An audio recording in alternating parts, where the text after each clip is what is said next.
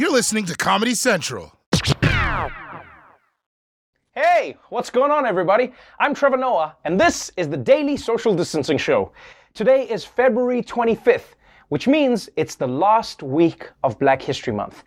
And that's why, my friends, I have decided for the final time that I am going to make new Black history by becoming the first ever Black Karen. Hey, do you have a license for that skateboard? Hey, f*** you, where's your mask, lady? I don't have to wear a mask. I pay taxes. What an amazing day for our people. I think I did pretty well. Anyway, on tonight's show, why your tattoo could come back to haunt you, an explosive story about cats, and why the state of America's electric grid will shock you. So let's do this, people. Welcome to the Daily Social Distancing Show. From Trevor's couch in New York City to your couch somewhere in the world. This is the Daily Social Distancing Show with Trevor Noah. Ears Edition. Folks, it's been another long week. The pandemic reached a grim milestone. People in Texas struggle to get clean water. And now, someone stole Lady Gaga's dogs, which is crazy. Do you know how hard it is to lure dogs away from someone who dresses in meat? So instead of ending the week on a frown, let's turn that thing upside down with another installment of Ray of Sunshine.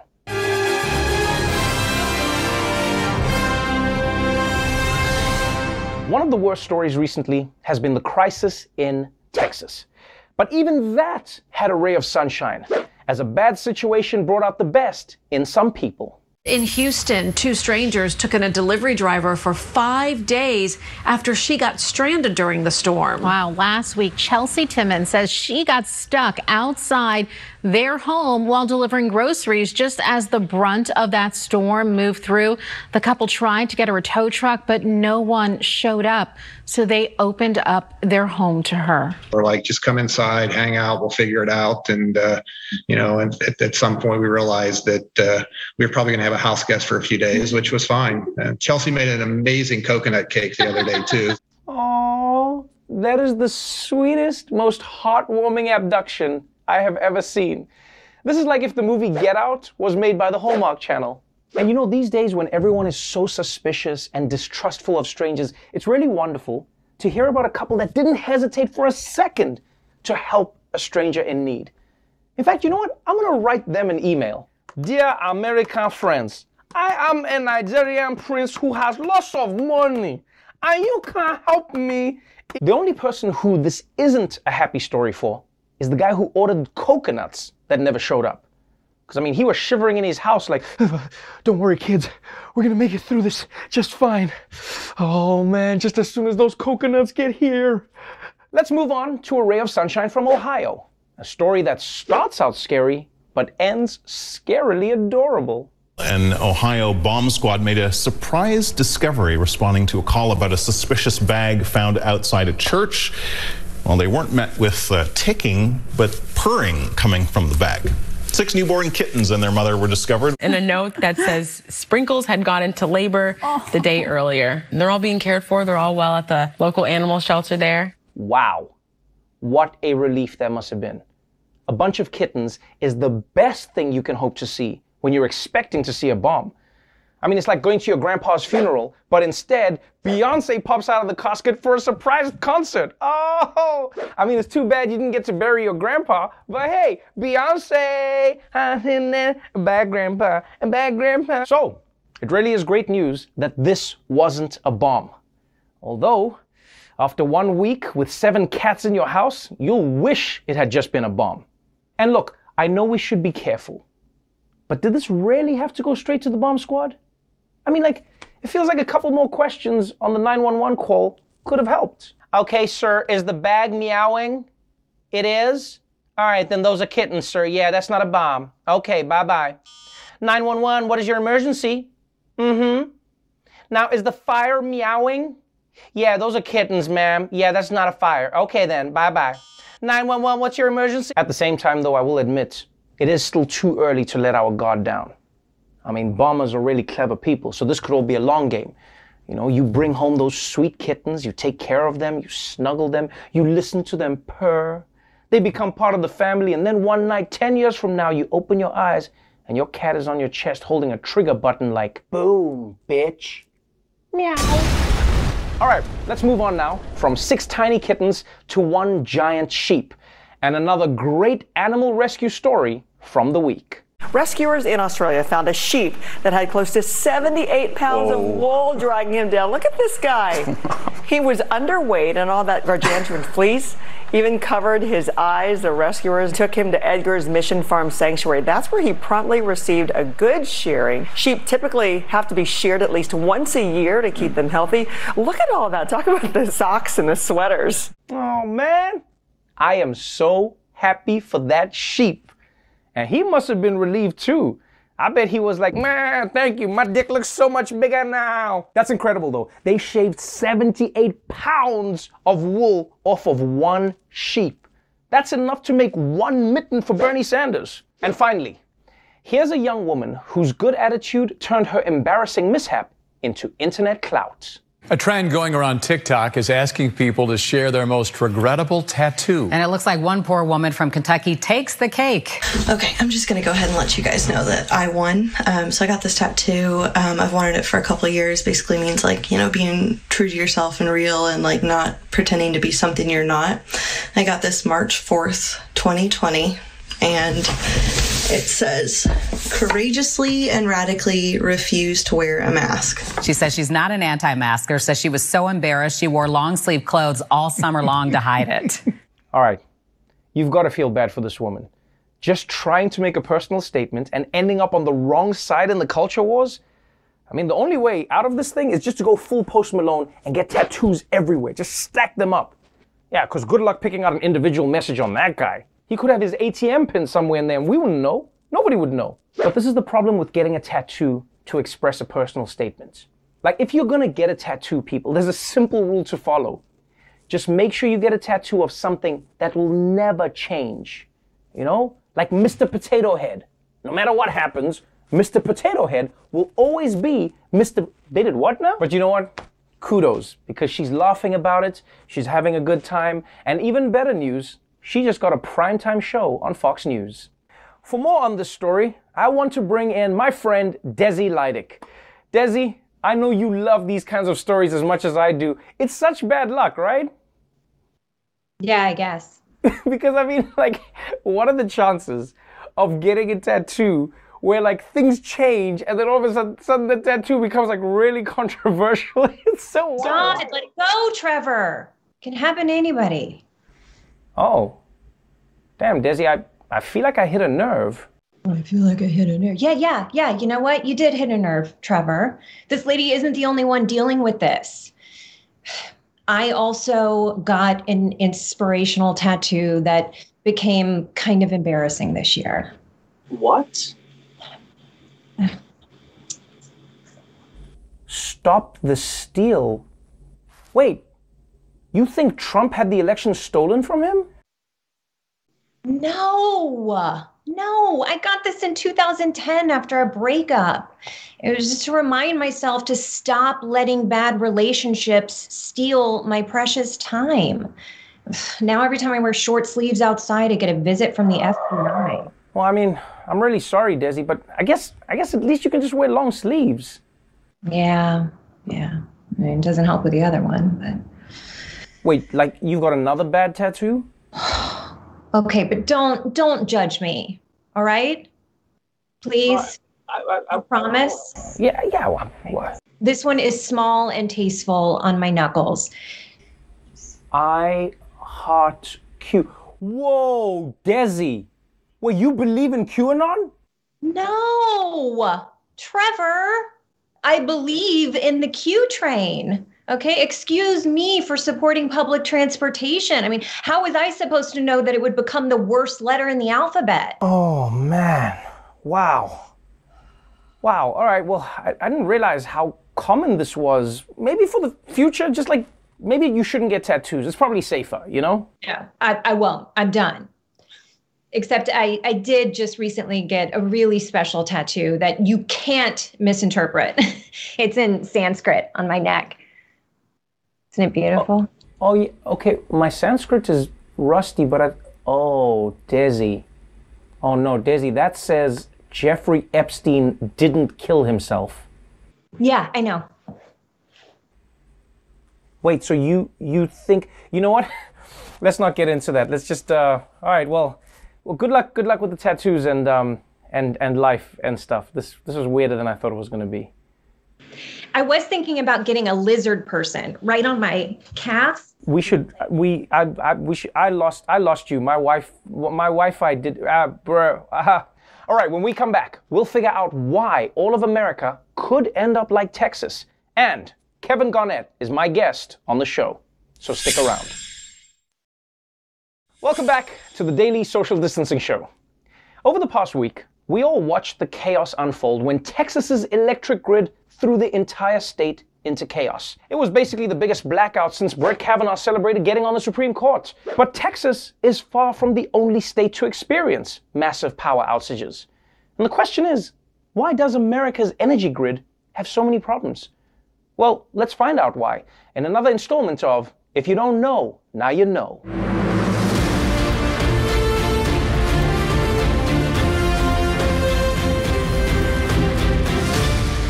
We all know how the electric system works, right?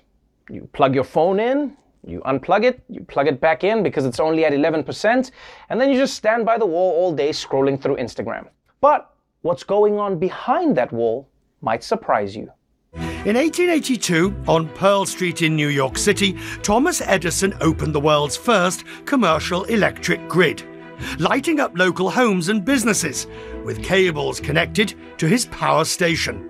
The modern electric grid connects to 7,300 major power plants through nearly 160,000 miles of high-voltage transmission lines and millions of miles of low-voltage lines to bring power to over 150 million customers. There are only 4 distinct electrical grids that service essentially all of North America. You have the 2 big ones, Western and Eastern, and the 2 electrical separatists, Quebec and Texas.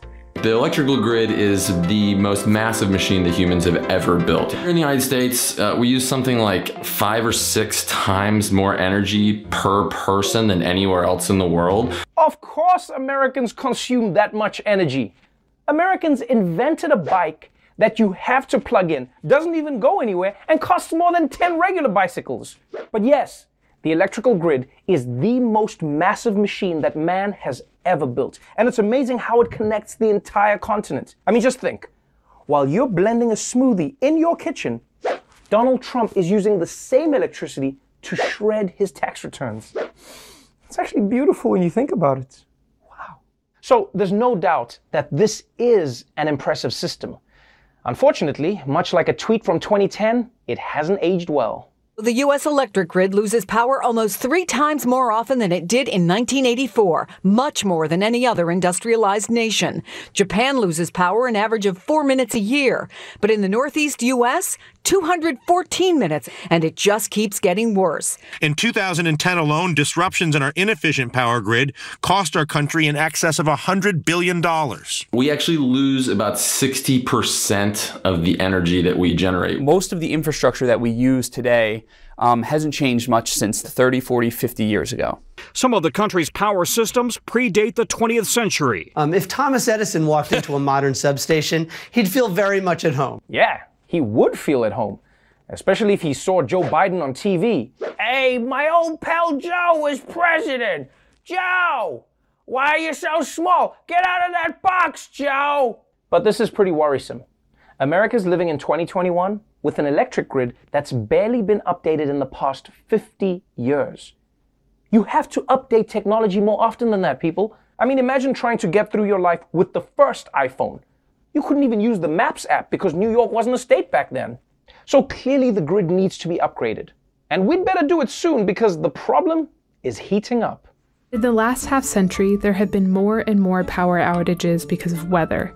and it'll only get worse because of our changing climate. The grids are facing more extreme conditions more often and are susceptible to really, really major failures. Our grid is no match for wildfires, no match for hurricanes and flooding. As weather patterns and temperatures get more and more extreme, the extremely hot and the extremely cold days end up driving the most significant peaks that utilities have to manage. Air conditioners can account for up to half of the electricity being used in the country. The first thing that happens when you have a hot day is people use their air conditioners. The increase in the abundance of air conditioning throughout the country certainly means that more people can turn on air conditioning at about the same time. That's right. America is using way more air conditioning than its grid can handle. And I know that for a fact. Offices in this country are so cold you could store corona vaccines in your desk. And thanks to the extreme temperatures that climate change creates, this problem is only going to get worse. And maybe you're not worried. Maybe you're thinking, eventually climate change is going to get so bad that I'll be stuck between a wildfire and a blizzard creating the perfect temperature. But on the off chance that that doesn't happen, America needs to find alternative methods of climate control. Like, I know I do that, When I'm cold, I just turn on Bridgerton. Those accents, the decor, Reggae John Page's smolder. Whew, I'm hot already, okay. But it's not just nature that's putting the electric grid at risk. It's also technology. Of all the critical components of the U.S. infrastructure, the power grid is one of the most vulnerable to cyber attack. Imagine if the critical infrastructure we rely on every single day simply shut down. Power plants, banking systems, air traffic control, subways, all are vulnerable. Russian government hackers are actively trying to penetrate the grid to carry out potential attacks. They are already in the grid. The Russians are in, the Chinese are in. The Iranians may be on the verge of getting in. Ironically, it's our less sophisticated electric providers who may have an edge here. Rural co-ops account for 42 million people. None of these co-ops relies on the internet for the distribution of power. That's right, people. Sometimes the less fancy something is, the more you can count on it. Like Danny DeVito. That's why when everyone is messing around with their Spotify playlists on their iPhone 12s, I'm jamming out to CDs on my old, reliable Discman. It's been. But those rural providers aside, America is in real trouble here.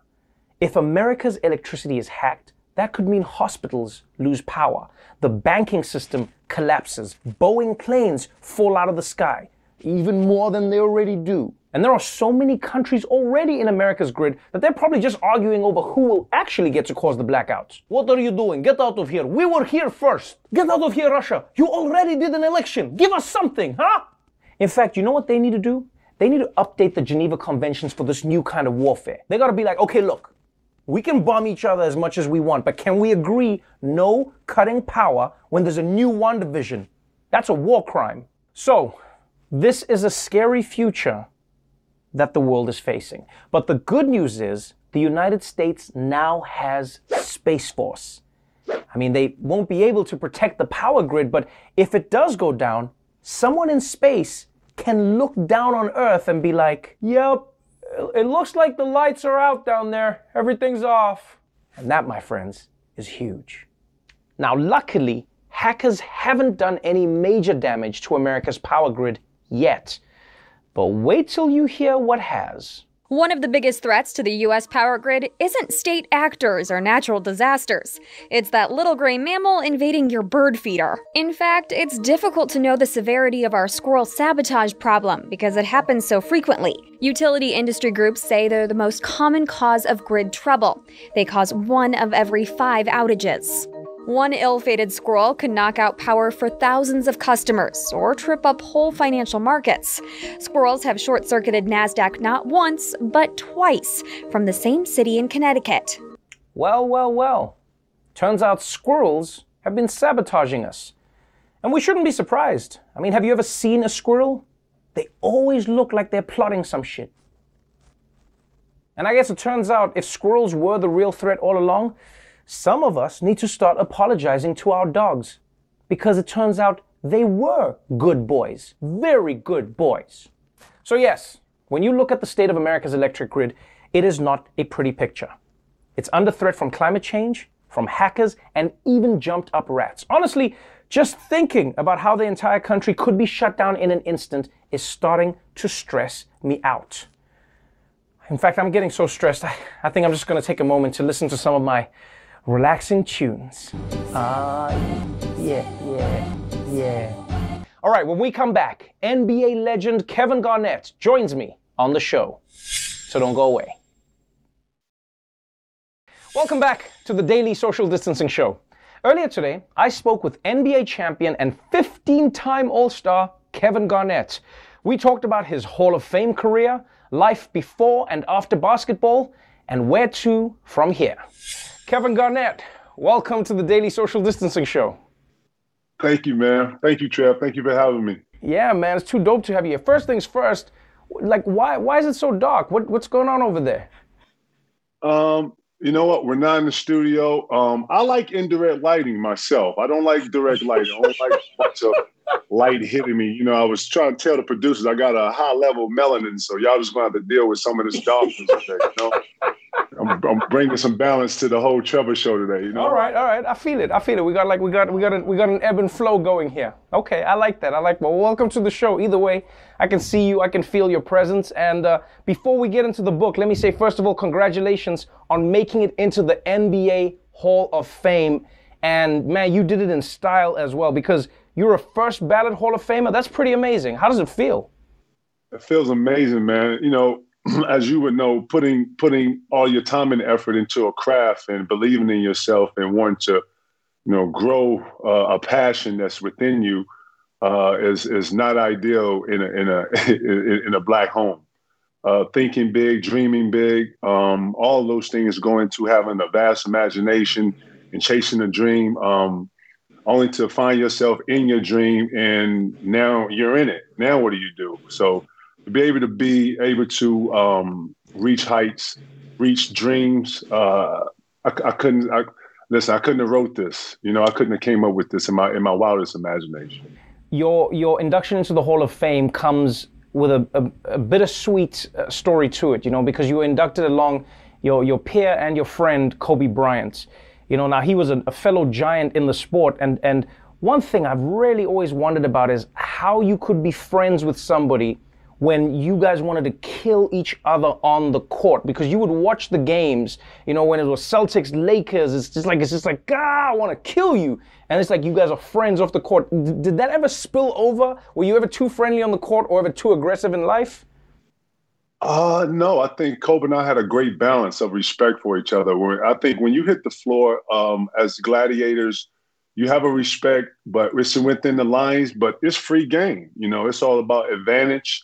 And you're trying to look for that advantage every minute, every second of the game. And when you come off the court, it's a lot less intense, a lot more intimate. The conversations are obviously long running and they're in depth. But when you're between the lines, there are no rules, only respect. And if you don't have respect, then it goes another way. But I think Kobe and I had a great understanding of each other. I met him when he was very young. We started off, you know, when we were very young, right, relationship, and we kept that throughout our whole times in the league. So it's only right that we go in the hall together. Yeah, man, it's been an amazing journey that you've been on, and I feel like you're one of those people where every time I learn more about you, I like you more. You know, obviously I loved you as a basketball player because I was like, KG is killing the game, you know, and then in Uncut Gems, I was like, man, this is a new side of KG I never thought I would see. But now we get to live your life with you because you've released a memoir that's coming out this week, KG A to Z. It's an uncensored encyclopedia of life, basketball, and everything in between. And you've literally written it like an encyclopedia. The book goes A, B, C, D, all the way to Z. Talk me through why KG decided to write a book like that. Because, I mean, that's not how everyone writes a memoir. I'm not a memoir guy. I'm more of a mathematician. I'm more science. I'm more into history. I'm more into world geography. You know, I'm not when I read a bunch of papers, I skim through. I'm not always saying the V, the A, and, you know, I'm a skimmer, right, you know. And I wanted the book to be able to be followed very easily. Sometimes when I read stuff, I get lost in how the format, the paragraphs are really in depth. So I want to be able to to write something that was easy to follow and, something that you can enjoy. It is enjoyable, man, because you have lived a life. Everything in your book gives us insights into something. If people love KG on the court, there's parts about KG on the court. There's parts about, like, just where you learn things about who you are as a person. Like you for instance, you have you're a very serious player, but you love messing with people, One of my favorite things you did, and I never used to understand this, because you must remember, I only learned about basketball maybe like 7 years ago, is I would always see you hitting the ball away when people would shoot after the timeout has been called. And I was always like, oh, do they get the point? And people would be like, nah, KG just does it. I was like, why is he doing that? Everyone's like, I don't know.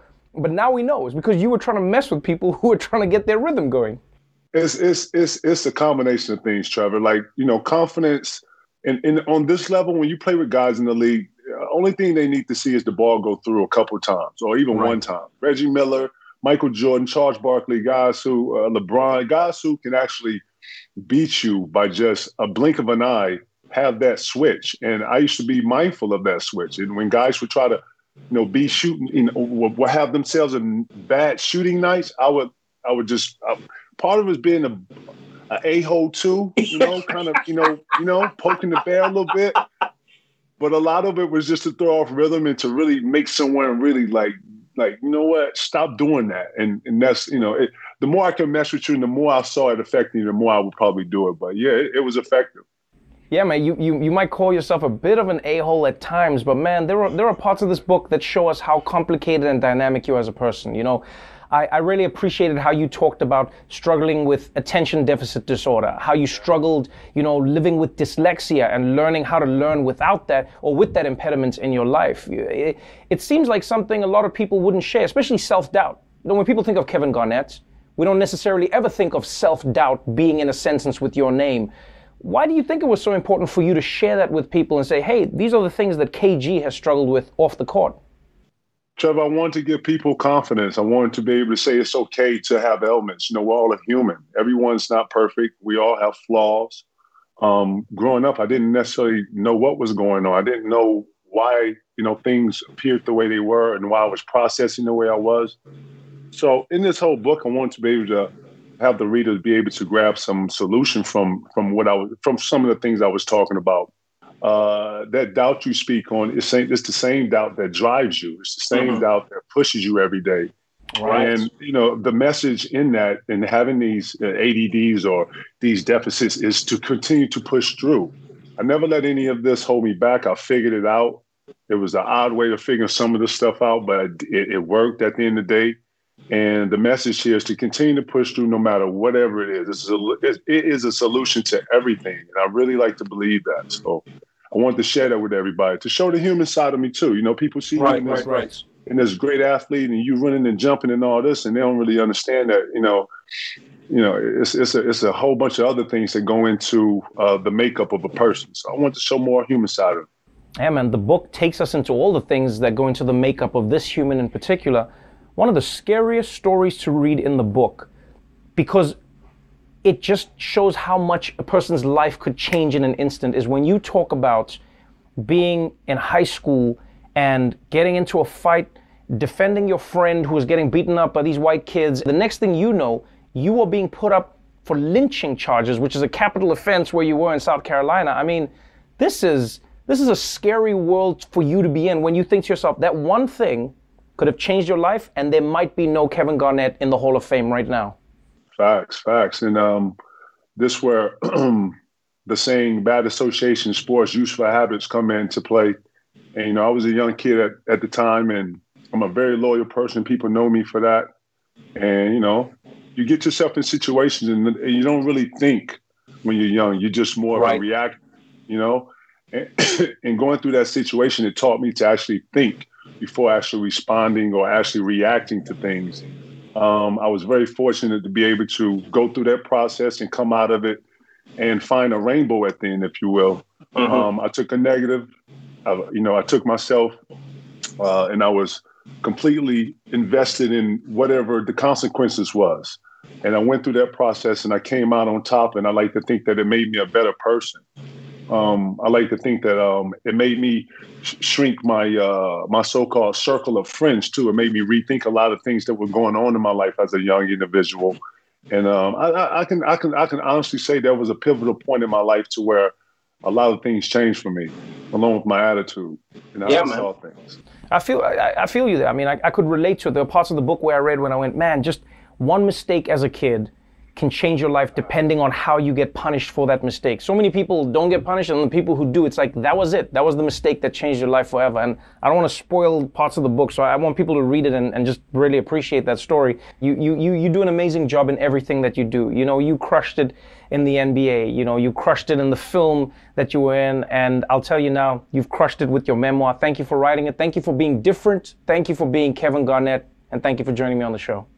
Trevor, I appreciate you, man. You're the dopest, man. Keep doing your thing too, man. I'm a huge fan, and I look for you in the future.